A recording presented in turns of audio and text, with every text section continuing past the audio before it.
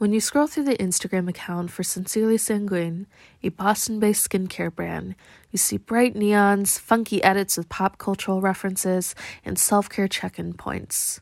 The woman behind the account is just as vibrant. Dasia Miles-Langaigne is a 25-year-old Boston local who owns the skincare brand Sincerely Sanguine. Her brand very explicitly focuses on self-care, but mental health awareness seems to be the underlying theme. I'm your host, Christian Morvek. Join us in this 15-minute podcast as we speak with Dasia on Zoom.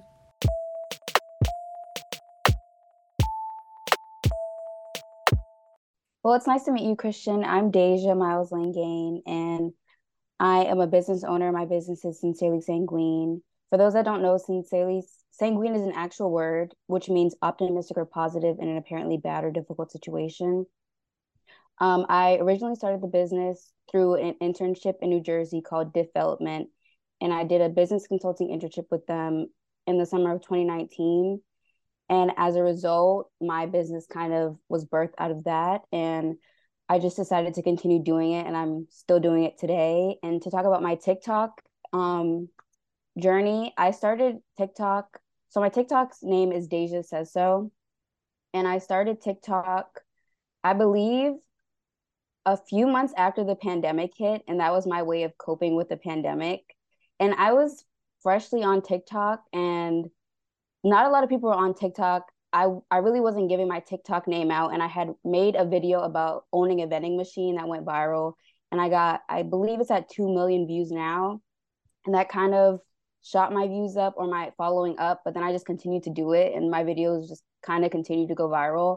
So that attests to my TikTok journey. Very cool. Yeah, I was actually scrolling through the other day, and it seems that you kind of cover everything in your TikTok. You kind of talk about relationships, you talk about pop culture. There's like a little bit of something there for everybody, which is pretty cool. And Mhm. it also seems like you do the same basically for your skincare business. Do you want to talk a little bit more about that as well? Sure. So for me, just to speak candidly, it's easier for me to market myself. And I feel like my TikTok is literally just me being myself. And when it comes to my business, I try to do the same. And the core of my essence, or what I'm like very passionate about, is mental health. So I try to bridge the two. Um, yeah, I just try to make, like my TikTok, I try to create spaces where it's inclusive and we can have honest and open dialogue and just have conversations about things that are important. And I feel like the world, the state of the world is just like very chaotic, and to just have safe spaces for people is very important. Yeah, I've honestly, I mean, confession, I've been following your skincare line since 2020. And though I haven't yet tried the products, I'm on, my own special products with my dermatologist. My Mhm. friend has been using your products since I think you started, and they rave about your stuff all the time. And I definitely thought it was interesting that, you had like this individual sense to the business. I mean, you have these I think they're called self-care check-in points every once in a while. Um and which I think is amazing. I think a lot of people in their heads like already put skincare and self-care and therefore mental health together, but you Mhm. really make it explicit on why those two or those three, I should say, all go together. Why do you think it's important for, everything to kind of be tied into one, especially when it concerns skincare? Great question. So the speaking to the internship, I originally started Sincerely Sanguine, or just the idea, as just a skincare business. But then during that same summer, I had experienced a loss due to a mental um, condition. And that was like very hard for me. So I figured, I have this opportunity. I might as well do something with it, something of importance. So I decided to shift my focus from just being, oh, this is something you can put on your face, from it transitioning to a more intimate experience between you and yourself and the products. For example, when I was in college, that was the most difficult time in my entire life, by far. And I found that connecting with myself through skincare was like really helpful. I would say like just make it to Friday. Just make it to Friday and you can sit and do a face mask and watch Black Lightning because that's when Black Lightning would bring out their new episode. Oh, actually no. They would put it out on Mondays, I believe, but I would wait until Friday to watch it. But I made like a whole experience out of the whole thing and I feel like it's super important to connect with yourself and just honestly, sometimes when you're feeling down, sometimes all it takes is just like having a moment to just relax well, for me personally, sometimes that's all I need. Yeah, and I'm very sorry to hear about your loss. And I feel like this is a really beautiful way to kind of pivot from darkness and kind of make something light out of the situation. How Hmm. are you doing now, if you don't mind me asking? In terms of like my mental health, Yeah, since I am actually birth doing out of mental health. yeah, I'm actually doing a lot better. Hmm. Before, okay, it's kind of a long story, but just to sum it up, I was trying to get into a college, my dream college, during my college experience. So I was pushing to get into this college, and no matter what, I I got accepted. Okay, so I got rejected in my senior year, got accepted during my freshman year of college, figured out I couldn't afford it during my sophomore year. Into junior year, I'm trying to figure out how I can make this work. And it just wasn't working. And I was trying so hard for this college to pick me, and they just weren't choosing me. And as a result, my mental health was on my mental health was very low. I was going through a lot. And in that moment, I just realized like this is not worth it. Why am I like why SZA said kill the urge to be chosen. And I felt like I was so eager for them to choose me. And in that moment, I just had to decide like it's enough. There's no more. So by the time I like looked up and realized my experience was over, by the time I looked up and realized like, hey, I had been fighting for this college and my whole like I'm not getting in, my college experience was over. So at that point, I just had to make do with what I had. And I graduated from college and then I ended up getting into the internship and that kind of changed the trajectory of my life. And I started prioritizing myself and trying to like understand myself better. Yeah, it seems like you kind of put yourself into hard work. And I also love how you threw in like that little sizzleation right there. SZA always has so many great things to say and that I feel Hmm. like you can apply in life. But yeah, you're really somebody who I would describe as somebody who grinds a lot to kind of just achieve what they need, I guess what they think they need for themselves. Hmm. Um, what do you attribute to that drive other than the opportunities that have been presented to you or maybe even taken from you?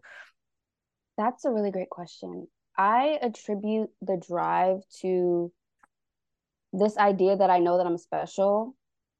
Like everybody is told that they're special, and some people don't believe it, so they start to act like they're not special. And I feel like although I've been told that I'm special throughout my entire life, I just feel it. It's just something inside of you that you can feel, and it's like a fire inside of me that I can feel. And I know that I'm special, and I know that at some point in life or throughout the course of my life, special things have happened to me and special things will continue to happen to me. So I just keep pushing to see like what else I can get out of life because life is a gift and I really appreciate life. Yeah. That's really inspiring. Honestly, I need to get like on your level of like passion for life. I think that's beautiful. Um, so let's pivot just a little bit. So, tell me about how you're like running Sincerely Sanguine today. Is this your only source of income, or do you have other work opportunities that you are pursuing outside of it? So this is not my only source of income. Hmm. I am a college advisor right now and I work in a nonprofit called Artists for Humanity, which is like an art-based, community-based organization in Boston where they take teens from high school and they employ them and they can sell their art. So that's one sector of my employment. And then Sincerely Sanguine is another form of employment. I also have other streams of income like TikTok, but that's not like a lot of money. That's just like I don't want to say change, but it's something. Yeah, I heard TikTok, especially when you're part of the creator fund, is like so iffy with the income. Yeah. I haven't heard, to be honest, like great things about it. I was actually listening to the Brown Ambition podcast that you were featured on a Mm-hmm. little while ago, and you mentioned that you originally wanted to be a teacher. Mm-hmm. So is that still an ambition or is that just in the past? I feel like I can teach in different ways. I don't have to be in the classroom. And I feel like before I thought I had to be in the classroom to impact people, but I feel like I can teach just by being me. And also, I'm more into like mental health at this stage in my life. So I don't really see myself in the classroom. I enjoy the one-on-one connection that actually I will say I appreciate teachers for what they do. As Abbott Elementary shows us all that teachers make such grand sacrifices, but they also have to be the therapist, the educator, the staples to get all the supplies. And I just feel like that's not something I want to do. And realizing that, I feel like teachers, they have a lot of power. And when you feel like you don't want to be in the classroom, you shouldn't be in the classroom. Because then you're not teaching a kid to the capacity of what they should be taught at. And knowing that, I feel like I don't want to be in the classroom, so I shouldn't be in the classroom. That's really wise. Do you mind me asking how old you are? I'm 25. 25? Oh, okay. I'm 26, so. But yeah, you seem just like so wise beyond your years. Mm-hmm. Um, so do you have any advice to people who are trying to get their own business ideas off the ground? Great question. Let me think about this because I want it to be Take your time. meaningful. I would tell them, what is your why? Like why do you want a business? Do you just want it for the money? Do you want it for the messaging? Do you want it to honor somebody? Once you have your why, stick to that and be honest with yourself. If it's just for the money, it's okay to just say it's just for the money because people like honesty. And once your business starts to expand, people will start to see the true meaning behind your business, even if you don't explicitly say it. So if it's for the money, say it's for the money. If it's for a bigger cause than yourself, say it's for a bigger cause than yourself. I love that. And do you have anything that you want to add or plug for any listeners out there? Sure. If, okay, I would tell any listener that's listening right now that you are loved immensely. And even in a dark season, it can turn around. So just keep going. Just keep going. And life is a gift, life is a blessing, and your life matters. Your life matters so much. And I love you. I may not know you, I may not know you personally, but I love you. Thank you so much, Deja, for meeting with me tonight. I know it's a Monday night and not everybody has time or the energy, but I really appreciate your presence on the show. Thank you, Christian. It was really nice to meet you too. That was Dasia Miles-Langaigne, the business owner of the skincare line Sincerely Sanguine. This podcast was produced and edited by myself, Christian Morvak. For more podcasts, check out BU News Service's website. Thank you for listening.